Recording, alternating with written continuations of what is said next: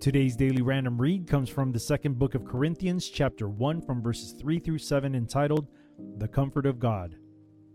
Blessed be God, even the Father of our Lord Jesus Christ, the Father of mercies and the God of all comfort, who comforteth us all in our tribulation, that we may be able to comfort them which are in any trouble, by the comfort wherewith we ourselves are comforted of God.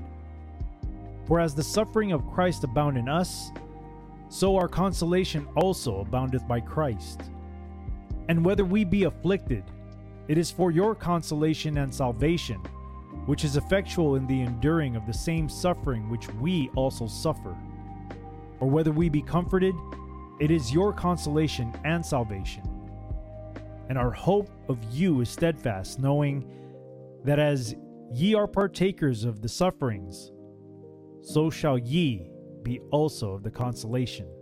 Once again, this daily random read comes from the second book of Corinthians, chapter 1, from verses 3 through 7, entitled, The Comfort of God.